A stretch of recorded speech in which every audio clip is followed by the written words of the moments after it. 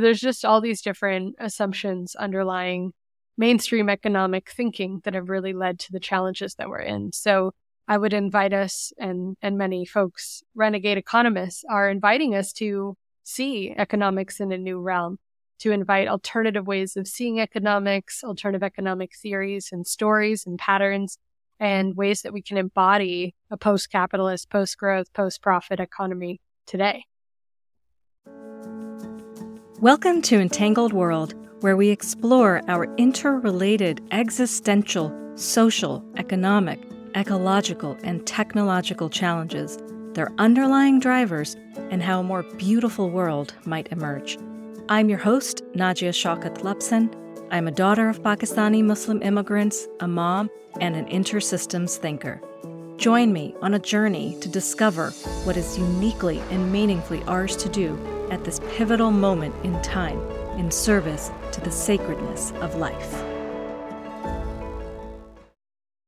My guest today is Della Duncan, a renegade economist. Areas of her livelihood garden include supporting individuals as a right livelihood coach, helping transition businesses and organizations as a post-capitalist consultant, teaching and facilitating courses and retreats on the work that reconnects and regenerative economics, and hosting the Upstream podcast, which challenges mainstream economic thinking through documentaries and conversations, including, most recently, The Green Transition, The Problem with Green Capitalism, and The Myth of Freedom Under Capitalism. Our current global capitalist economic system has provided many benefits to humanity, and the system was designed for those benefits to accrue to those at the top, which is one of the reasons we have such massive inequality around the globe. Della and I talk about how capitalism is more like modern-day slavery and a tool for white supremacy and patriarchy. It is fueling the destruction of the planet from which it is compelled to extract, and it's a system that can't last forever. Della challenges the assumptions that are built into mainstream economics, that nature is commodifiable and we can objectify it and put a price on it, that humans are selfish beings out for our own self-interest, that work is something we don't value or enjoy doing, that humans aren't capable of collectively taking care of the land, and that it must be privatized to be cared for. And the biggest assumption of all, that limitless growth on a finite planet is possible and even desirable. I hope you enjoyed the episode. If you do, please subscribe or follow on your favorite podcast app, or subscribe to the Entangled World Pod YouTube channel. Hi, Della. Thank you so much for joining me on the podcast today. I'm really excited to talk with you. And so to begin, how would you like to introduce yourself? Yeah, thank you. And thank you so much for having me. I'm Della Duncan. I have my mythopoetic identity as a renegade economist. And there's many plants in my livelihood garden that manifest as renegade economics. I am the host of the Upstream podcast, so fellow podcaster around alternative economics, documentaries and conversations. I'm a right livelihood coach, supporting folks in terms of Buddhist economics, aligning work and values. I'm a post-capitalist business consultant, a teacher of regenerative economics, facilitator of the work that reconnects. I work with Fritjof Capra on the Systems View of Life course, and I have a plant caretaking for my mom and a plant of starting a nonprofit related to donut economics, so co-founding the California Donut Economics Coalition. So those are some of the plants in my livelihood garden by way of introduction. I love that. And I love that there's so many different plants growing in your livelihood garden, because I think often many of us feel compelled to sort of pick one thing that we're supposed to focus on. And so it's nice to always hear people who are focused on many different things that are interconnected and sort of have intersecting values and impacts that come through. So, as you know, we are facing many different related existential crises at this moment in time. And at the same time, there are so many people doing amazing work towards working towards a more beautiful world. And so I just wanted to kind of kick off this conversation with asking you what feels most alive to you in this moment. I think what's most alive is the tension or the paradox of our time. So particularly working with folks who are trying to align their work with their values, just the inspiration and the sense of contribution and the sense of joy, and all the people who are breaking from work that they find exploitive or extractive and really embarking on alternative paths. But that at the same time paired with this real sense of a lack of time, a sense of precariousness, a sense of overwhelm. So just this sense of a challenge in the moment of our time with our very real economic challenges and pressures with our desire to contribute right now. So I'd say that paradox or that challenge is most alive for me right now. I'd love to just kind of hear like your story of how did you awaken to understanding that there's something not quite right with the way that we're living. What has that journey been like for you? Yeah, I had glimpses growing up of alternative realities. I had a course in high school called Cultures of Peace, of different cultures that had sustained peace for long periods of time. I had one class in college that was economic anthropology, which were stories of alternative economies like mutual aid and gift economies that were very inspiring. Communities who had managed collective resources without exploiting them, or what's called in mainstream economics, the tragedy of the commons. So I had a glimpse into alternatives then and there. But really it was after college when I directed the Vagina Monologues by Eve Ensler. And that work inspired me to want to go into violence prevention work, so sexual violence prevention work. And so my first job after college was working as a rape crisis counselor. And as you can imagine, that work was very challenging. But what was even more challenging at the time was how little our economy valued the work we were doing. So we were doing work in a nonprofit that was state mandated, meaning every survivor had the right to an advocate, a support person. And yet we had to continue to apply for and compete for dwindling funding from the state. And we had to, it felt like, beg for funding from tech companies and police institutions and other companies around us to be able to do our basic work. So I was really struggling with why did this work that felt so important and useful to society seem to have little or no value in the economy that we were embedded in. And it was that compared with rising inequality, rising homelessness, gentrification, friends having to leave their homes and communities, that I was like, something is not right with our current economic system. And I really embarked on a journey from there to try to go upstream to the root causes, to figure out what is causing these challenges of our times. Yeah.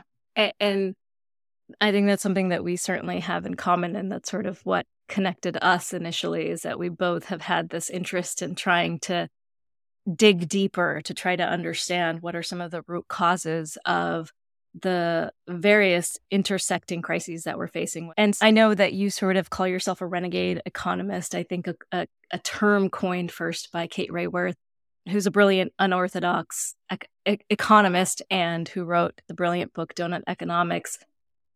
What is it about our current economic system that you feel like needs to change, and why?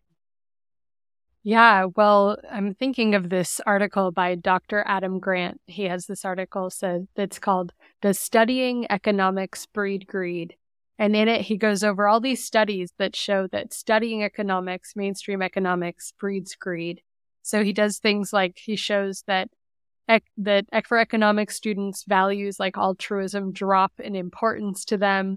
He finds that economics professors give the least amount of money to charity than any other professors of any other field.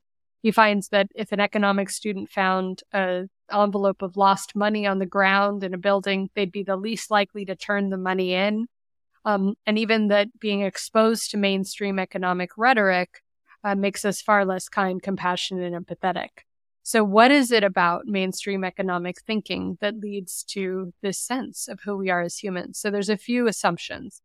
One of them is related to nature. So a view or a paradigm of seeing nature as commodifiable. So we can objectify nature. We can put a price value on nature. We can financialize it. It's worth more dead than alive, right? It doesn't have inherent or intrinsic value. It's not a living being. There's another assumption around who we are as humans. This idea that we are Homo economicus, rational, self-interested beings out for our own self-interest. And not only that that's who we are, but that's what's ideal for the functioning of our economic system.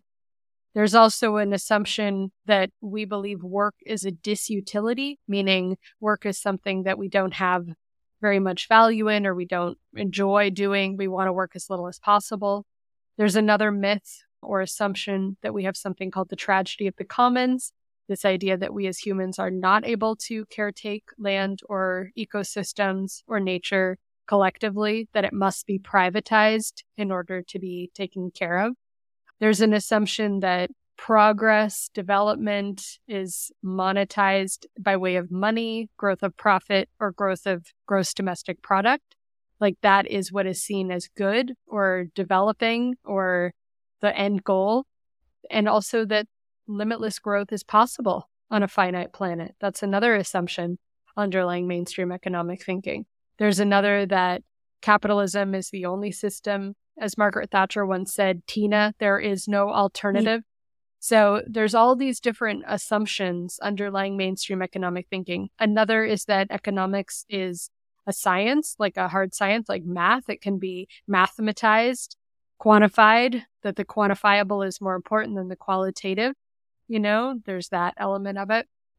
And so there's just all these different assumptions underlying mainstream economic thinking that have really led to the challenges that we're in. So I would invite us, and many folks, renegade economists, are inviting us to see economics in a new realm, to invite alternative ways of seeing economics, alternative economic theories and stories and patterns, and ways that we can embody a post-capitalist, post-growth, post-profit economy today.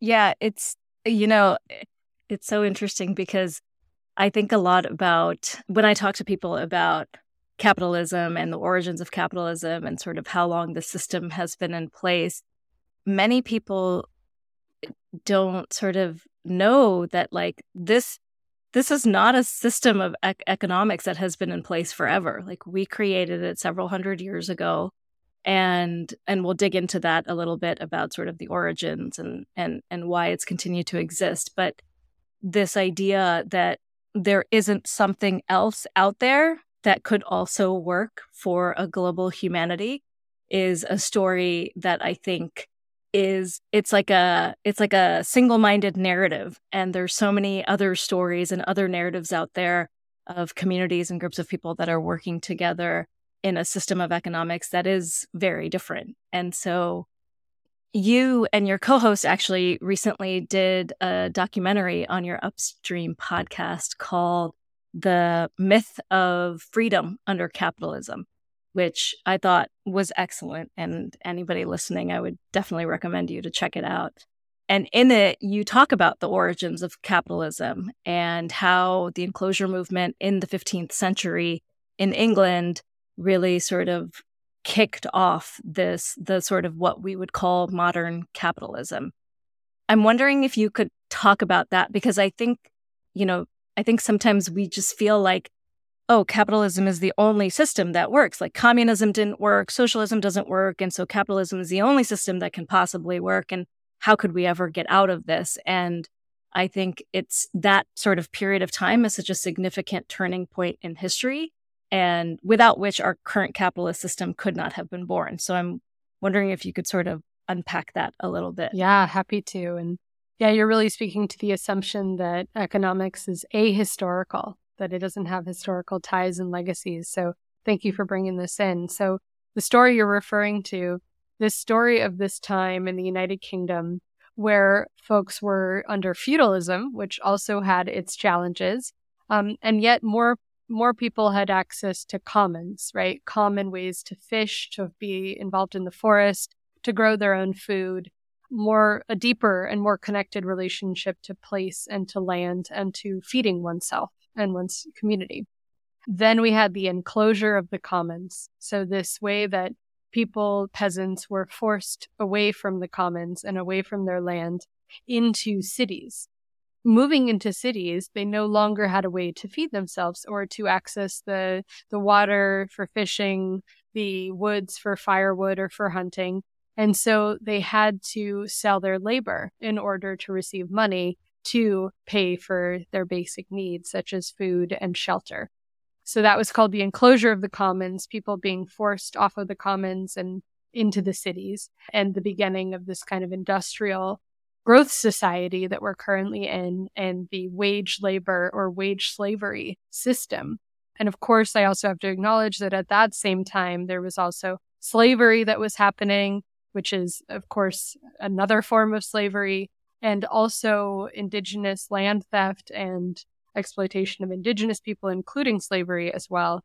And so all of this really boosted or amplified the industrialization and the extreme wealth accumulation of the capitalist class that then we see rippled out and now is all over.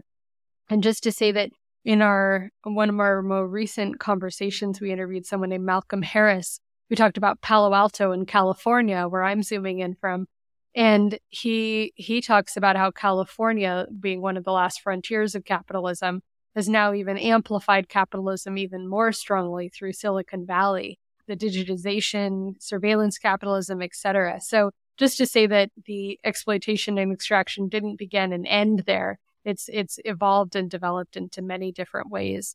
But I think you're right. When we see that historical perspective, one, we see wealth differently. We see what Karl Marx called primitive accumulation, how the wealth today, the power today really was accumulated and formed due to legacies of slavery, of land theft, and the enclosure of the commons. So yeah, thank you for bringing in that historical perspective. One of the things that sort of came to my mind when I was listening to your documentary is the fact that many of us think we're free when we have a quote unquote good job and we earn a salary, and then we're free to spend that money in whatever way we want to buy the goods and services or the experiences that we want. And, what you explore is that capitalism is actually more like modern day slavery and a tool for white supremacy and patriarchy. And you've talked about that a bit, but I'm just wondering if there's anything more that you want to say related to that, because it's a very complex issue, but there's lots of things to explore there. But that's something that as I started to learn more about our economic system, just like really became clear to me as to why our economic system is at the core of so many of the social struggles that we're facing now. Yes. Yeah, you're reminding me one of the big insights from the documentary was this learning around when wage slavery was first introduced in the United States. People fought it often to the death and saying, no, we do not want this. We want to be able to meet our own needs through growing our own food or through having access to commons and to land. So yes, what is now normal was once, fought for. And you're right, there are alternatives. And then to your point, yes, capitalism. So I've heard folks say we shouldn't use the term racialized capitalism because that implies there's other forms of capitalism that aren't racialized when there aren't. So just to make the explicit connection between capitalism, which is a supremacy of the capitalist class, is directly interconnected, tied to patriarchal supremacy. We can look into feminist economics for this, but the amount of care work or women's labor that is necessary, reproductive labor is often called, to uphold capitalism. And there's really interesting stories around what happened for women and witches during the time of the enclosures, right? Folks who were very close to the land and to medicine making and to forests, etc. So there's that piece. And then, of course, that capitalism is directly connected to white supremacy. So white supremacy in terms of the exploitation of labor, of people of color, and also of the global South, what's sometimes called the core and the periphery, but just the ways in which we can see that capitalism has become the way it is due to mass exploitation of people and land and resources of the global South, and from the periphery to the imperial core. Jason Hickel has a great book called The Divide, where he really says, who developed who? And instead of the global North kind of supporting the global South through aid and all this, it's actually the global South that has developed the global North through the transference of wealth and land and resources and labor. So yes, absolutely. Patriarchal supremacy, white supremacy, human supremacy, and capitalist supremacy are all deeply interconnected historically and today. Yeah. I read Jason Hickel. Jason Hickel's brilliant, and I've read both of his recent books, The Divide and Less is More. And one of the things in The Divide that I just found so fascinating was, the fact that basically even with sort of money flowing from the global North to the global South in terms of distributions of wealth, that there is, I think it's $2 trillion, or maybe I'm getting the number wrong, but trillions of dollars of wealth actually flows from the global South to the global North. And much of that is related to debt repayments for things that happened years and years ago, where like the countries have paid off their principal, but they still owe an enormous amount of interest to nations that are much wealthier than they are. And this is something I've been thinking a lot about lately, as there's been a lot of movement in the US, for example, with the Inflation Reduction Act, and under the Biden administration, a greater move towards renewable energy and electrifying our economy, and a move away from fossil fuel in the ways that the bill has been sold to many. But this connection that I think that many people don't make, which is that in order for the US to electrify, they are actually dependent on extracting from the global South. So whether you're talking about extraction of minerals or displacement of people, the fact that minerals like cobalt and lithium that are needed for electric batteries in electric cars or electric bikes or solar panels come from many of the countries in the global South, like the Democratic Republic of Congo or Chile or whatever it is. And in order for us to electrify our economies here in the US, that we actually need to extract them from places, that means that we have to displace people from their homes. We create enormous environmental destruction in order to get those minerals. And so and this is, I suppose, related to another documentary that I know you did on your podcast around sort of green capitalism. And so I wonder if you could talk a little bit about what you even mean by green capitalism and why that isn't a sort of true pathway forward if we're really looking toward supporting the regeneration or the thriving of life on Earth. Yes. So I was on a call with some friends, comrades from the global South, and I'm in the global North, San Francisco. And someone on the call from the global South said something really interesting. They said, a green transition for the global North means an open casket for the global South. And they were referring to exactly what you're speaking about, this idea that to take our economy and the current growth imperative and the current exponential growth trajectory, and to simply make it renewable or green means an open casket for the global South due to all the ways that you spoke about. One reframe that I found helpful for this is that the green transition or green capitalism is the move from a fossil fuel-based economy to a mineral-based economy, right? It's still based on something, and it's still extractive and exploitive. So what folks, again, will bring in his name, Jason Hickel, but of course there's others, are really saying is one of the elements of capitalism that we need to address, one of the acupuncture points, is the growth imperative. That if we're continuing to, he says, make renewable a growing economy, it's like trying to fill an ever-growing hole in the ground, right? Because it's going to keep growing, and so we're going to keep needing more and more resources. So really, we need to move from growth as an end goal to growth as a means, or become growth agnostic, as Kate Raworth would say, we need to change the goal of our economy to, instead of blind growth or limitless growth, as well as the goal of our businesses, to something more like the meeting of human needs while staying within consideration of the needs of the planet, or something even more ambitious, which is something like health or thriving or happiness for people on the planet. And that would then come to a very different relationship with growth. And growth would then be a means to an end and not an end in itself. Yeah. So can we unpack that a little bit for maybe folks who aren't sort of familiar with the connections between our economic system and ecological destruction? Why is it that ecological destruction is inherently tied to our current capitalist economic system? So currently, our measurement and our goal for progress or development for the individual is more accumulation of wealth and also more income, right? If you take a job of equal pay, but it maybe gives you so much more vitality and benefits to your life, it's seen as a lateral move. And if, forbid, you would actually take a job for lesser pay, even if it brought you more time with family or more sense of joy or being on a team or more sense of purpose, it's seen as like going backwards or like a bad move, right? And then for our businesses, a business that doesn't make more profit after a year, makes less profit after a year, shrinks, right? That's not seen as healthy. Yeah. And then an economy that doesn't grow largely, that shrinks or contracts, is seen as not helpful. So what does that growth mean? That growth means more impact. Jason Hickel again says something like growth is directly this idea of how fast our economy is cannibalizing the natural world. That's what growth is. It is cannibalizing our natural world. It requires inputs.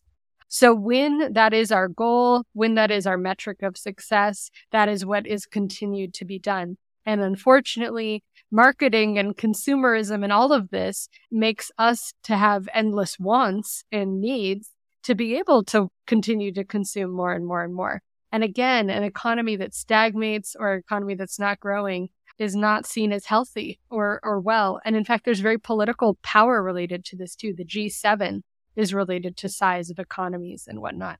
So this is all having a huge impact on our planet, where growth and development is seen as this unidirectional growth imperative. So that's why folks like Kate Raworth and Donut Economics, she's saying, what if the goal was meeting human needs while staying within the needs of the planet, while being in consideration of the needs of the planet? In her view, using the donut model, she says there is no developed country. Think about that. There is no developed country, because she says there is no country that is meeting all of the human needs of the people in that country while staying within consideration of the needs of their ecosystem. It doesn't exist. Think of that reframe. So yes, growth is directly tied, and the goal of capitalism is directly tied to the cannibalization of our ecosystems. And I think that's sort of a gut punch, right? That's like, there's literally no country on Earth that is staying within the ecological boundaries and continuing to meet human needs. And I think many of us often think in sort of binaries, like it's capitalism or it's communism. But in reality, life doesn't exist in binaries. And it actually exists in interconnected relationships that are influencing each other in all directions. And so maybe shifting from capitalism looks like a shift towards some other different kind of global economic system, but maybe it's more of a decentralized, diversified, with a lot of different systems of exchange operating in various places. And so I'm curious as to, what do you foresee a shift away from capitalism looks like toward real freedom and thriving of life on this planet? Yeah, I want to share one kind of vision that I had. I was doing this vision, alternative visions of the economy, and I just imagined this more beautiful, just, vibrant, thriving economy, and that it was so inviting and also so inclusive that the old economy simply fell away. That people felt so much more drawn to it because they knew there was more health and more connection and more vitality. Like, I really feel like it's a win-win-win. And I feel that inclusive piece is really important, because oftentimes We have utopias that are quite isolated, like folks will live in an eco-village and they'll have really kind of gone away from capitalism in a lot of ways, perhaps, but it doesn't impact the majority. So how do we broaden those islands of alternatives and make them truly radically inclusive? So this requires individual shift, but also huge systemic changes of things like our monetary system, ownership over land systems, and also governments. Another alternative way of seeing economics that I like to think about is it comes from two feminist economists, Gibbs and Graham.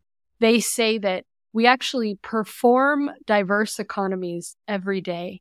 And they say that when we talk about capitalism as all pervasive, we actually give it more power than we need to. So, for example, in your day, you might wake up and care for your child. That's the caring economy, right? Or the feminist economy. Mm-hmm. You might say hello to a neighbor or give a ride to a neighbor, right? That's the sharing economy.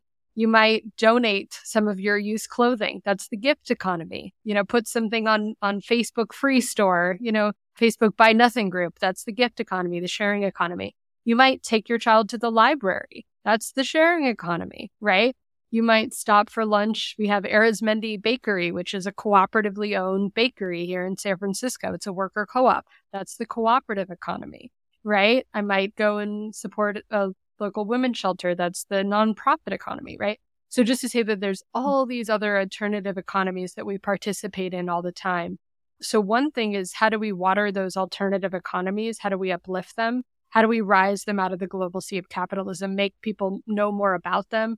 Time banking, community land trusts, worker self-directed nonprofits, share shops, right? How do we rise these complementary currencies and then make them more inclusive and expand them so that more of us can be drawn to them as we see the benefits to them?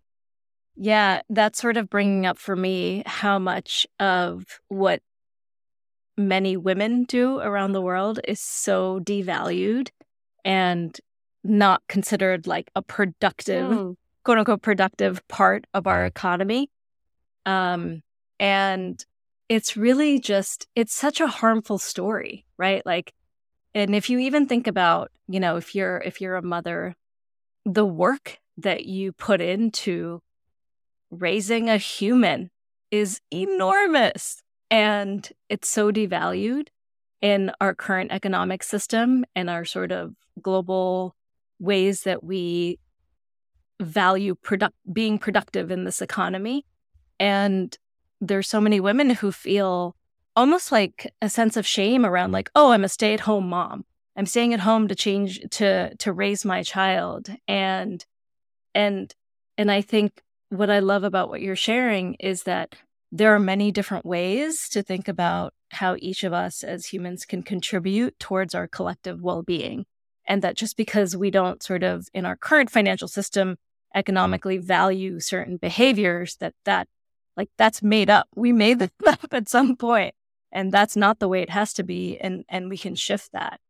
And so I guess the question I have for you is like, for somebody who's listening, who's like, I get it. I'm on board. I want to untether myself from a conventional job and from, our current society that like requires me to make money in order to survive. How can I create a livelihood for myself that contributes towards the thriving of all life that isn't based on extraction? Like, how do you go about doing that? Yes. So I want to invite us and folks listening into a metaphor. So a metaphor to guide this question. So that we each have a right livelihood garden or a regenerative livelihood garden. And the first question for you, as you were just saying, is what are all the plants in your garden? Meaning, what are all the ways you contribute to this time right now? And to first expand your view of work and contribution. I want you to include those plants that you do that generate financial fruits, but also the plants that you do that generate other types of fruits or medicines. So include a plant for your caretaking, whether that's parenting or caretaking an elderly person or a person with special needs, caretaking land, stewarding land. Also, if you have any art making, include that as a plant, that is a contribution to this time. And also include your activism. Often activism is not paid, but yet it is very important, as well as your volunteering. So take all of your plants in your garden One question is, what is the fruits or offerings of these plants? Do a little bit of appreciative inquiry, a little bit of abundance looking, seeing all the gifts of these plants, of your offerings. Then what stages are these plants in? That could be useful. And also, what are the ones that are in relation? What are the companion plants or the plants that support each other? For example, the Upstream podcast plant that I have is supportive of right livelihood coaching. Folks will listen and then reach out for right livelihood coaching. So those are companion plants in my garden. Once you've done an inventory of your plants, then comes to questions around how would you like to tend to your garden? What is your title of your garden? What is your mythopoetic identity? What is the phrase painted on the wooden sign outside your garden? Mine says renegade economist. What does yours say? So what is your calling, your mythopoetic identity? And then how do you want to tend to these plants? Which would you like to water? Which would you like to give some more time and attention to? Which plants would you like to plant? So maybe you're noticing that you could use a companion plant. Your work is very heady or very on the computer, and you want to plant something more embodied or more outdoor. Maybe some of your main plants are very solitary, and you'd like to plant a more communal or a partner-based plant or a team-based plant. Maybe you need a plant that generates more financial abundance for you in your life. I'm acknowledging that we do have our needs need to be met in very financialized ways right now. So what are the plants you could plant that would support with that? Which plants do you want to prune? Which have been overgrown, which are kind of crowding out? What do you want to snap or break off? Where do you want to guide your energy towards? That's that kind of metaphor of pruning. And then which are ready to be composted? And this can really be like, this work has been extractive or exploitative on me or on others or on the planet. How could you compost that plant, honor it, let it go into the soil and be nutrients for the soil. So which of the plants need to be composted? What do you want to honor and relinquish? And then finally, too, how is the health of your soil? So how is the current health of your soil, which is your self-care? We cannot pour from an empty cup. So sometimes our soil needs to rest or it needs replenishment. So how is the health of your soil? How do you currently care for your soil? And then how would you like to amend your soil? What support would you like to ask for or receive? So I invite that as a more expanded way of thinking about your livelihood, both to appreciate all of the ways that you do contribute to this time, to do a little of assessment of like, what might you need to plant that could be more supportive, and even stacking functions, permaculture reference, what could be mutually beneficial or supportive. And then how do we make sure that we're tending to your soil so that you can serve in this time? Because the world needs you right now. So I offer that. But I think to your exact question of like, how does someone directly align? I think it's different for each person. Some people try to change places from within. Some people try to create something for themselves. Some people try to find companion plants that support a flourishing garden. Also, diversity builds resilience. So I would really recommend lots of flourishing plants. But yeah, those are some reflections to your beautiful question. Yeah, I love that because I think we've been so conditioned to like say our one-liner, our 15-second elevator pitch of this is what I do. And to be able to say, there's many things that I do and not all of them bring in income, but all of them are really important. So I think one of the things I wanted to ask you is that, for so many of us who are working in areas of social impact, the work is often directed towards what we can measure on a relatively short time scale. And so, across much of philanthropy, there's this idea of like strategic investments with an assumption that you can narrowly define a problem and come up with ROI metrics to assess whether the dollars invested are actually solving the problem and creating the change that you want created. And it's often without consideration for the potentially negative consequences or externalities of solving that problem in such a narrowly defined way. And so, for example, one of the things we've talked about is like the electrification of the US economy will likely result in the destruction of communities and environments in the global South. And so, and I suppose it's, I'm not sort of vilifying philanthropists or nonprofits. It's sort of if they didn't operate in this way, they would probably cease to get more funding and cease to exist. But I guess my question is for someone who is wanting to address some social issue and perhaps is needing to raise funding in order to do it, it seems to me they have to participate in this practice of continuing to narrowly define and measure metrics in a very reductionist sort of way. And so what is one to do, do you think? Really brilliant question. Again, bringing up paradoxes of our time. So, okay, just as in the regenerative livelihood garden model, you may have multiple plants with multiple gifts, and you may have a few plants that do not generate financial fruit, such as parenting or art making or activism or volunteering. One might plant a plant that does generate financial fruit that hopefully is not extractive or exploitive, but supports the other work that you do by way of helping you meet some of your needs, your financialized needs. So fortunately, we have a model in the business realm that is similar to this idea.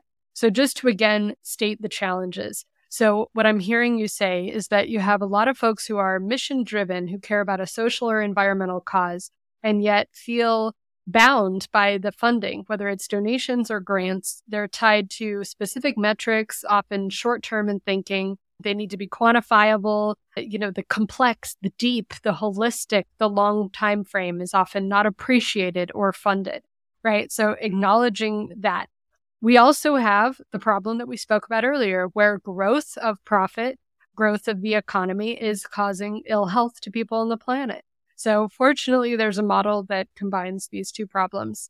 The not-for-profit business model is a model where you have a business that does not generate profit to private shareholders and does not have any owners. So no one is taking profit or wealth out of the company or out of the business. Instead, 100% of the profit is redirected, harnessed, siphoned to social and environmental good.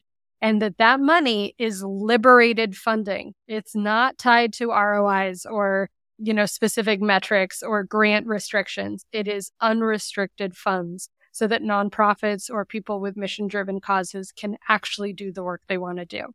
Just to uplift one book, Anand Giridhara's book, Winners Take All.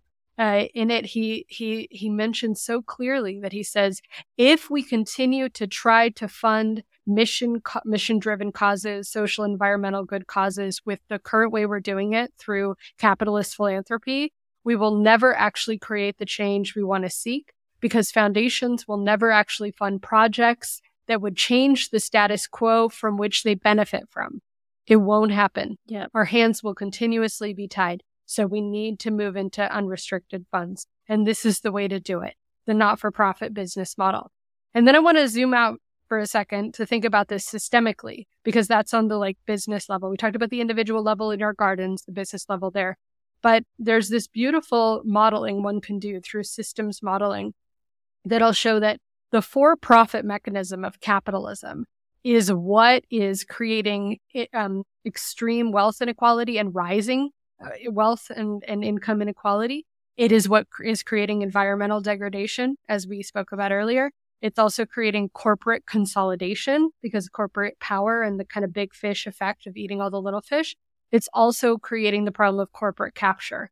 If we simply change this one element of capitalism, abolishing the for-profit mechanism and imperative, and we move to a not-for-profit economy, we no longer have environmental degradation, political capture, corporate consolidation, or rising wealth inequality, because that money, that profit, is not siphoned out of the real economy.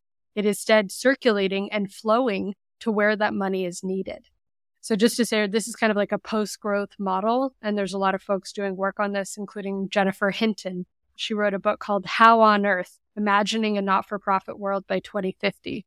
I just want to say that's that. So what I would say to someone who's saying, I care about environmental social justice issue, the grant funding that I'm getting is restrictive or it's not supportive. I would say, one, is there a business that you could partner with where they could give their funding to you, their profit, right? I'm not talking about 1% for the planet. I'm talking about 100% for the planet. They're paying wages. They're paying supply chains. They don't need to continue to make that profit. This is what Patagonia did. They put 100% of their profit into mission-driven causes related to environmental justice. So that's one example of this. But yeah, what's a business that one could connect with, or what's a profit-generating activity that one in this case could do that could provide unrestricted funds to be able to do the work you want to do in the world? So I think the Patagonia example is a really interesting one because there's been, they've been in the media a lot in recent months with their recent transition towards exactly what you just mentioned. But at the end of the day, they're still a for-profit company that exists and makes money because they sell things. And yes, they're doing it in much more sustainable ways than many other companies are. And, they're working on recycling materials and secondhand goods and all of these things, but they're still operating as a public corporation in the capitalist economy. So I guess I'm curious as to, is that even possible? Like, can you be a for-profit corporation in our current capitalist economy doing actual social good? Or is it that no matter what you do, you're still going to have some sort of extractive presence on the planet? So my understanding, but I think maybe we need to case study this a little bit, is that they were a private for-profit company, but they never went on the open market. Like they never went public on the stock market, so to speak. And then what happened was and this is how they phrase it, they made Earth their only shareholder. And so what I believe that means is they actually became a not-for-profit business, because it means that 100% of profits are now directed towards their Earth-oriented activity. So they are actually no longer for-profit. Their profit is redirected to environmental and social good. The thing left that's a challenge is that they are still managed mostly by the family. So they're still kind of a traditional nonprofit, hierarchical and lack of transparency. They could transition to being like a worker self-directed nonprofit, bringing in more voices and more collective decision making. So that is a challenge. Mm-hmm. But I hear you that when we look at capitalism, I find it useful to take capitalism, put it out there and then look at all the different parts and elements and what is helpful and what is unhelpful. So you mentioned biomimicry or ecological design, the circular economy, weaving that in. Like for IKEA, what if every IKEA furniture was returned to IKEA at the end of its life cycle so that it could be reused into a thing? That would be one element. That's like one component of it. There's the profit activity. Is it for profit, or is profit redirected to social or environmental good? Is it a traditional nonprofit? Then there's the ownership, right? Who owns it or who makes decisions? Is it sociocratic? Is it horizontal, etc.? There's the marketing, right? And are they still creating a sense of false needs by way of their marketing to be able to sell? That's a question too. Or are they meeting needs that people have for clothing? I don't really know. That would be kind of a deeper cultural question, maybe. What's the nature of the conditions of the labor, right? Is it sweatshop labor, or is it organic, sustainable, and fair trade? So these are all elements that we could interrogate and question and continue to work on. Absolutely. Yeah, I think those are all really good questions. So let's shift a bit to talking about another aspect of your work. I know that you trained under the brilliant Joanna Macy, who is the root teacher of the work that reconnects. How would you kind of describe the core teachings of her work for anyone that's not familiar? Yeah. So yes, Joanna Macy is a eco-justice Buddhist philosopher and activist in her 90s. She's right across the bay from me in California. And I would say that she really went upstream to the root causes of the challenges of our time and really found that central to that is disconnection. That we've had, as I talked about the supremacies, right? Capitalist supremacy, white supremacy, human supremacy, patriarchal supremacy. We go upstream from that, we find disconnection.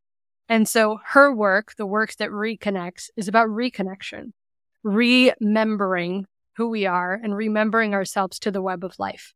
So ultimately, it's embodied practices that invite us to see ourselves in relation to ourselves, in relation to one another and in relation to the more than human world in a much more reconnected sense, where we are not better than nature or separate from or different from others, but instead we are but humble members in the web of life. So remembering ourselves to our place in the universe is one way I would describe the work that reconnects.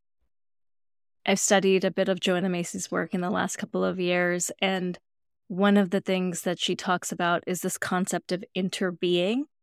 And I'm wondering if you could touch on that a little bit. I absolutely could, and I'm going to do it through a little poem. So this is from Thich Nhat Hanh, late great Zen master, but he would say, if you look at this paper, if you are a poet, you can clearly see that there is a cloud floating in this piece of paper. For without the cloud, there would be no water. Without the water, there would be no tree. And without the tree, this piece of paper would not exist. So in this way, we can see that the cloud and the paper inter-are. And then we can go deeper to see that the logger who cut the tree to make this paper inter-is with this piece of paper, or this piece of paper would not be here without that logger. We can see that their daily bread, that their mother and father, we can see that all things actually inter-are with this piece of paper. So interbeing is inter and to be together. And it's this way of seeing that we inter-are with all that exists, that when we breathe out, a tree breathes in. We can also see that we are not isolated, rugged individuals like Homo economicus, but we are actually a great symbiosis of beings. Right on your skin right now, there's tons of life teeming on the surface of your skin. There's life teeming in your guts, in our guts. So it's this way that we are a great symbiosis, and we are living in widening circles of reciprocity with a wider and wider symbiosis, which some call Gaia, or the living earth. So we are part of the living earth. So that's what this web of life means. But absolutely, we inter-are with all that is. And seeing ourselves that way, another way to say this, thinking systemically, is another perspective and a way that we can open up more to the pain and the suffering coming through the webs of life, but also through the hope and the sense of connectedness. So it's both like an honoring of the pain of the web of life, but it's also a deep source of radical empowerment that we are not alone in these times and that we are acting on behalf of the living whole as the living whole. Beautiful. I love that. One of the things that Joanna Macy talks a lot about is the 3 pillars of the Great Turning, which I think is a really helpful framework for many of us that are sort of struggling to figure out, like, what can I do in this time that contributes to that? So I'm wondering if maybe you could first sort of talk about what the Great Turning is and then the 3 pillars that she talks about and perhaps relate it to how someone who might be thinking about what is it that I can contribute, like what is it? How can people show up at this time? So one way of seeing our time on Earth right now is that this is the time of the Great Turning. And it's a phrase or a frame that acknowledges unravelings that are happening. The great unraveling, too, is also happening. So all the ways that our systems are unraveling, political, ecological, social, and yet it's saying, let us not let that be the last story. So the Great Turning is an acknowledging and an honoring of the unraveling that's happening and a turning towards love and life in every moment of every day. So the Great Turning is moment to moment, it's interpersonal, it's inside ourselves, and it's also systemic.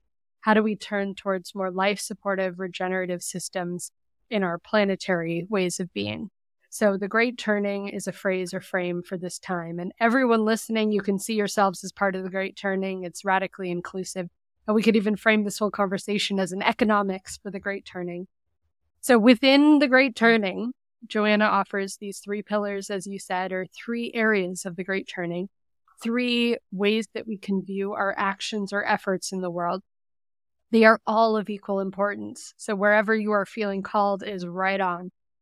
One of those areas of the Great Turning is the area of holding actions, which is actions or efforts that stop further harm and suffering from happening or heal harm and suffering that has happened. It could also be push back, like push on harm and suffering that is happening. So it's defensive, it's a little offensive, it's revolution. It is those who are activists, right? So I'm thinking of the water protectors at Standing Rock. I'm thinking of those in Cop City. I'm thinking of Extinction Rebellion and Fridays for Future, land defenders, indigenous land defenders around the world.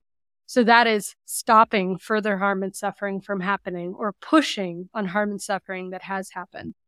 It's also exposing harm and suffering that has happened. So whistleblowers, journalists, right? Academics too, can be people exposing harm and suffering that is happening. And that arena can also be the healing of harm and suffering that has happened. So these are our, healing modalities, social workers, psychologists, therapists, restorative justice, right? Truth and reconciliation work, reparations, that whole realm. So that's the first realm. Stop further harm and suffering from happening, pushing back on harm and suffering from happening, identifying, exposing, and healing. Maybe that's an area you have worked in or you are feeling called to do in this realm, in this time. The second area of the Great Turning is the area of systems design. So designing systems, ways of living in all realms of our life that are more regenerative and just and sustainable and thriving. So in the education arena, which I know you know about, it's that the forest schools, the 7-layer food forests in schools. It's the unschooling and the Steiner and Waldorf schools. It's just all the ways that people are rethinking education. In our political systems, it's participatory democracy, participatory budgeting, citizens' assemblies. In our businesses or organization structures, it's the not-for-profit business, it's the worker self-directed nonprofit, it's the worker cooperative realm.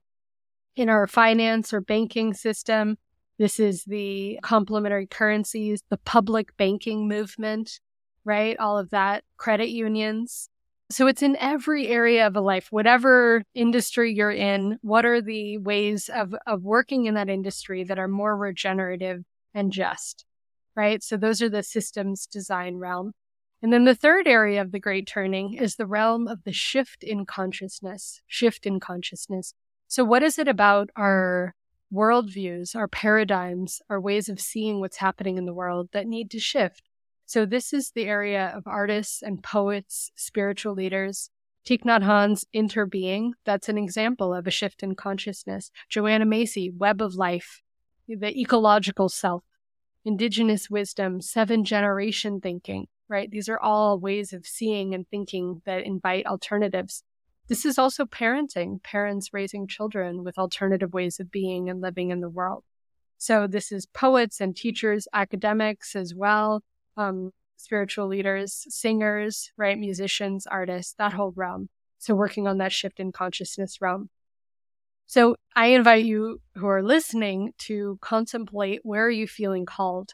And I love this quote by Frederick Buechner. He says, "We are called to the place where the world's deepest hunger meets our deepest joy," right? And so the world's deepest hunger is showing up differently for each of us based on our own familial lineages, community lineages, what we're seeing, what we're noticing, what heartbreak we're experiencing. So maybe it's around gender, maybe it's around racial justice issues, maybe it's around a certain environmental challenge of our time. So where are you feeling called? Where is the world's heartbreak showing up in you?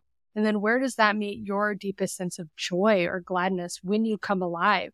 Do you really love working in a soup kitchen or supporting folks as a coach or a therapist? Or maybe it's systems designing, it's innovating, it's creating new products that are cradle to cradle, that are circular economy based, or ways of communicating that are more nonviolent and just. Or maybe it's in the shift in consciousness realm. Maybe it's artistic or inviting paradigms or worldviews or storytelling that is supportive for ways of seeing and being in the world that are more regenerative and just. So where are you feeling called? And just acknowledging that all three are of equal importance. How can we weave and support each other in them? I have a little hunch that the first realm, the realm of the holding actions, has the greatest potential for burnout because it's the realm that is closest to the pain and suffering of our time. So if you are not called to that area, how do we support those folks in that area to make sure that they don't burn out? How do we support them in the other arenas? So yeah, those are the three areas of our time, of the Great Turning. And I love this framework so much because what it also brings up for me is that you don't have to pick one. Like, you don't have to pick one to focus on.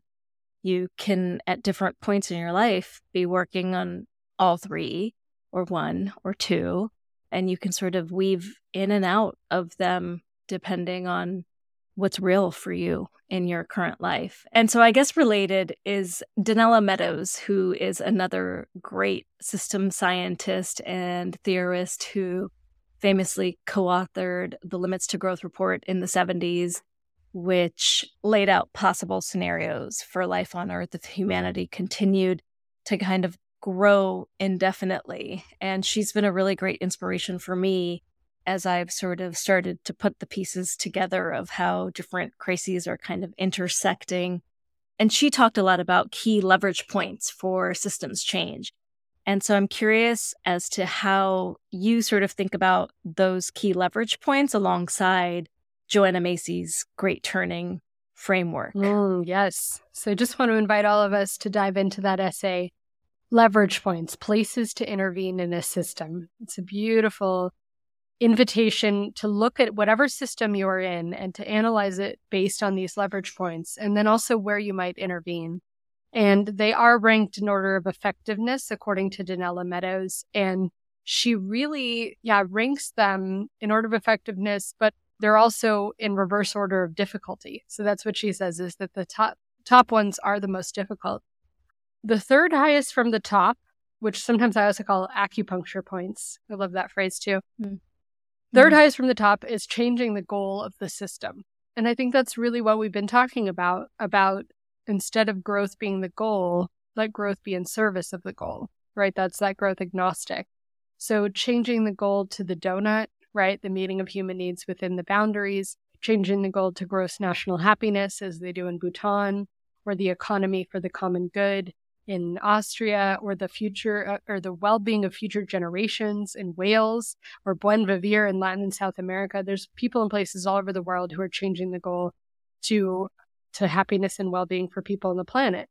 What does this mean to your life is what's the goal of your life? Like, what is most important to you right now? And what are your metrics? I think that's a beautiful invitation for us all to consider, because there are ways that we internalize capitalism, that we take on these views of what is progress or what is the good life, right? So inviting that in for each of us. The second highest leverage point from the top is the changing paradigms. So that shift in consciousness, perspective, that third area of the Great Turning. And so how I make sense of that is sometimes I'll say, like, the first area of the Great Turning is the holding actions. That's what we want to say no to. The second realm, the systems design, is what we want to say yes to. And then the third is like the undercurrent or the operating principles or values that we need to practice or embody or shift in order to make that transition.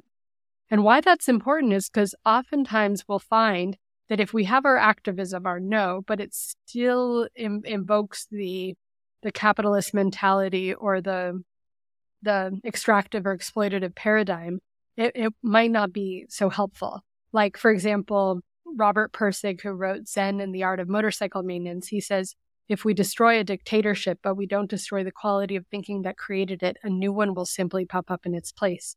If we take down a factory, but we don't destroy the quality of thinking that created it, a new one will simply pop up in its place. So that speaks to that no is important, but if we don't have this shift in worldview, what world will we then create? Sarah Corbett says, if we want our world to be beautiful, just, and kind, we need our activism to be beautiful, just, and kind. Then in the systems design realm, this is the challenge. If we have these new systems, but we don't change the underlying operating principles or the values beneath them, we could simply have like an ethical capitalism or a green capitalism, right? It doesn't fundamentally change the system. It just looks a little bit different. This is greenwashing, right? So that second leverage point, changing the paradigm or worldview, is very important. And in case you're wondering, well, what's higher than that? Like, what's higher than changing the paradigm? Her number one acupuncture point to change a system is the power to transcend paradigms. And I'm reading here. She says, there is one leverage point even higher than changing the paradigm. That is to keep oneself unattached in the arena of paradigms, to stay flexible, to realize that no paradigm is true, that everyone, including that one that sweetly shapes your own worldview, is a tremendously limited understanding of an immense and amazing universe. So I read that because sometimes I'll start my economics classes by writing, "This is not the truth," with a capital T.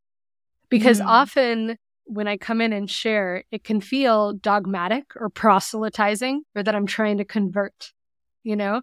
And I want to invite a quality of playfulness, of challenging, of exploration. Like, yes, I want a thriving people and planet, but I don't know exactly how to get there. None of us have all the answers. That's what it means to be humble, right, in this endeavor. So to hold the truth lightly. So this ability to transcend paradigms, to stay open to learning, to admit when we're wrong, and to stay humble and willing to listen, even with people we don't even agree with. I think that's a necessary quality, because then, too, if we could just have a new way of indoctrination and better than thinking in the new world as we did with the old. Yeah. I love that so much, and it's so core to what this podcast is intended to explore, which is this idea of like, how does change actually happen? How does it emerge? And, so many of us that are working in social impact spaces sort of feel so there's this like gripping, right? There's this like, I've got to figure out a way to make this happen, which is understandable given all of the destruction and all the harm that we're seeing. But it can also be counterproductive towards the change that we actually want to bring about in this world.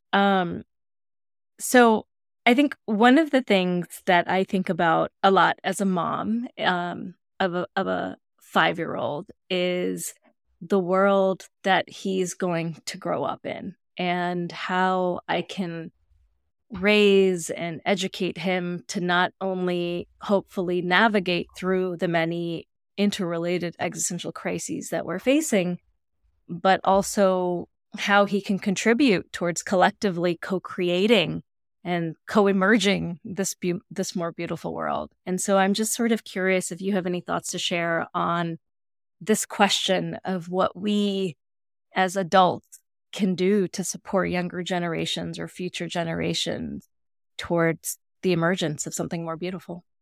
Well, I would first ask you how you do it, because I believe that you are. I believe that you embody it, and I believe even in this offering of this podcast, but in all the ways you are doing this work. So I just want to uplift and celebrate that. I know that you are, and so I want you to turn the mic to yourself and maybe share for all of us how you do that. And yet I do want to echo that I hear you, and I have known a lot of parents who have said, how do I talk to my child about the great unraveling? How do I acknowledge the great unraveling and be with their pain and sense of hopelessness and anger and fear and grief that can come from that? So how do we hold each other in that? And one thing that I find heartening is this idea that, yes, we as humans can be homo economicus, but we also can be, altruistic, kind, compassionate beings, that we have an ecological footprint and an ecological handprint.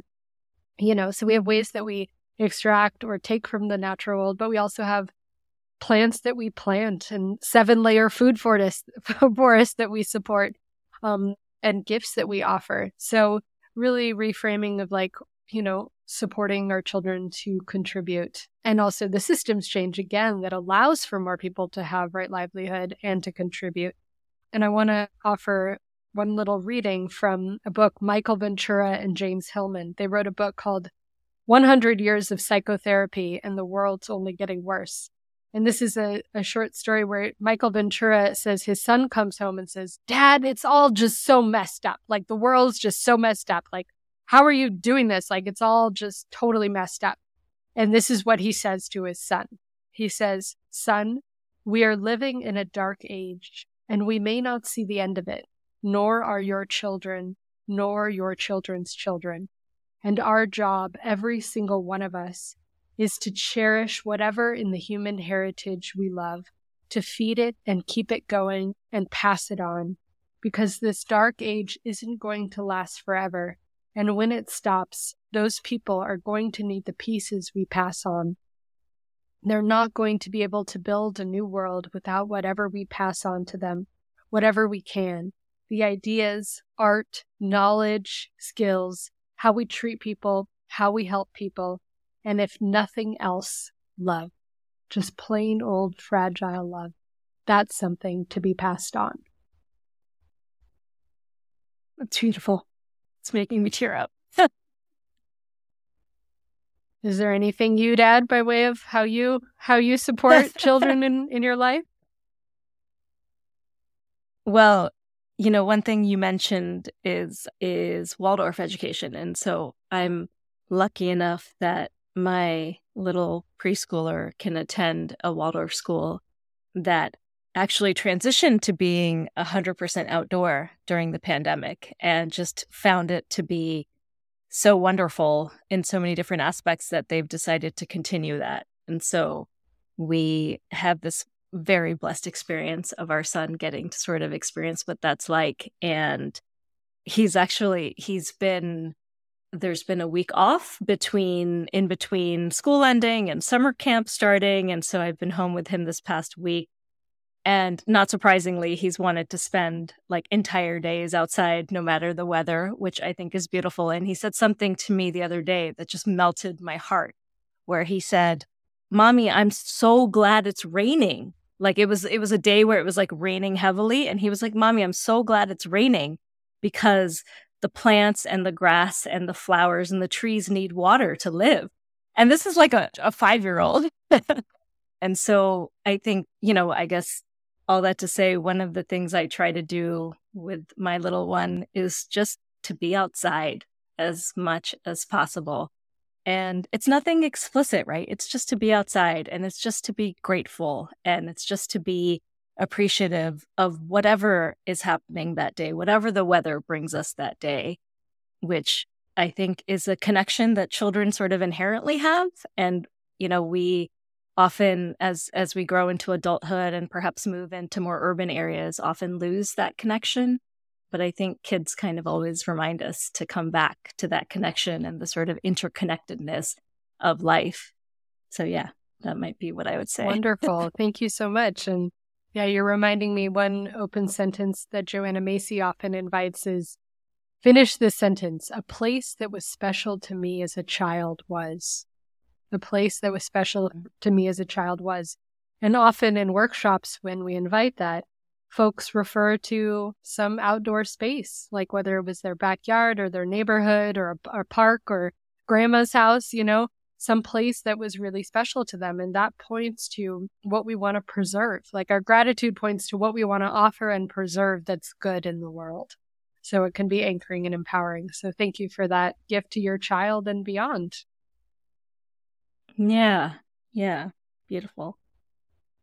Well, I know we are coming to the close of our time together. So I guess the last question I have for you is, who might you like to platform on the podcast? Yes. So I'm sure it's been platformed before, for it will be again. Robin Wall Kimmerer, I know, is on the East Coast where you are. But I want to platform not the typical book that one might think, Braiding Sweetgrass, amazing book and definitely in the shift in consciousness realm.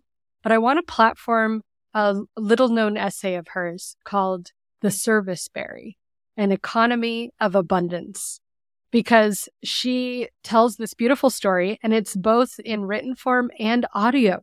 She has herself reading it. And it is a story of her picking berries outside and what she learns from the berries. So she learns about an economy of abundance and the gift economy, essentially from the robin, her namesake, but also from the service berries around her.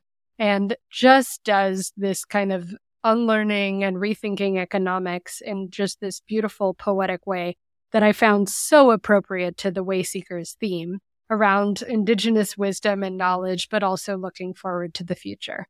So wishing everyone, a sense of abundance. May you go outside and connect with nature as you do with your little one, and just appreciate the abundance and the gift giving of the birds, of the sun, of the plants in our lives. And may we be as abundant and gift giving and grateful as the natural world is for us. Thank you so much. I love that so much. That's beautiful. Well, thank you so much, Della. It's been such a pleasure to talk with you again today. And I look forward to continuing to follow your work. Where can people find you to learn more about you and your work? I have a website, dellaziduncan.com, and then we have the podcast, which is freely available, 100% free, documentaries and conversations, upstreampodcast.org. And we love to be mischievous on social media, memes and things. So you can follow us on any of the platforms at Upstream Podcast or at Della Z. Duncan. Please stay in touch and get in touch and stay connected. Thank you so much, Della. Appreciate it. If you liked the episode and want to hear more conversations where we explore how a more beautiful world might emerge, subscribe or follow on your favorite podcast app or the Entangled World Pod YouTube channel. If you loved it, support the project at patreon.com/Entangled World. Thank you for listening and for coming on this journey together.